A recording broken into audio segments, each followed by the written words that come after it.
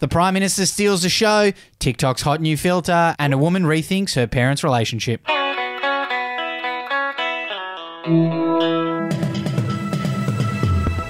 Hey, I'm Effie Bateman, and this is your Daily Batuta.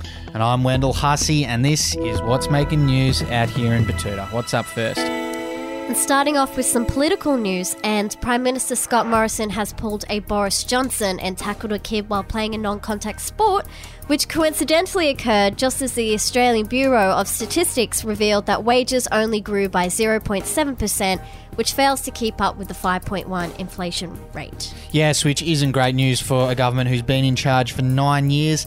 The incident in question relating to the child's sport occurred at 5 p.m. yesterday as the news stations around the country prepared their lead stories for the evening news and for the last bit of politics before that weekend media advertising blackout across TV and radio.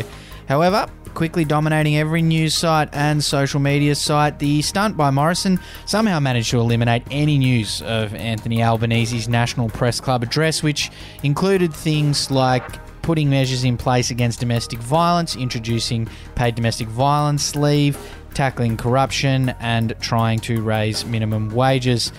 Interesting play from Scott Morrison there.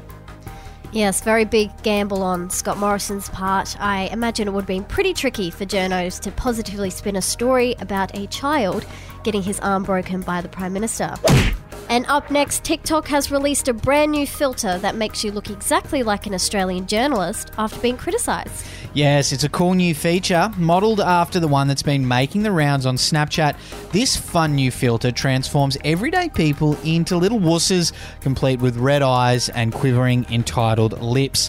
Users apparently have been blown away by just how realistic the filter is, saying that many felt they looked exactly like a journalist who'd been caught out for asking gotcha questions or offering unbalanced commentary. It does also make you look like a crypto bro who's had a tough couple of months on those online exchanges.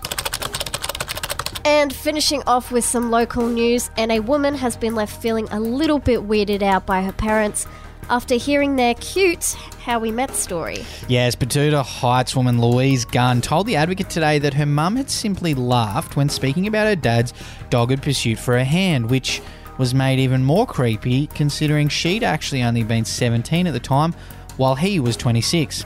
Yikes. When confronted, Louise's parents had merely shrugged and stated that it was a different time before quickly changing the subject. Quite uncomfortable there. Obviously, as a Batuta Heights High graduate here in town, still does happen. I saw plenty of kids with the 26-year-old tradies. And our quote of the day may be the biggest Freudian slip of all time, and it comes from former US President and war criminal George W. Bush, who said this: The decision of one man to launch a wholly unjustified and brutal invasion of Ukraine.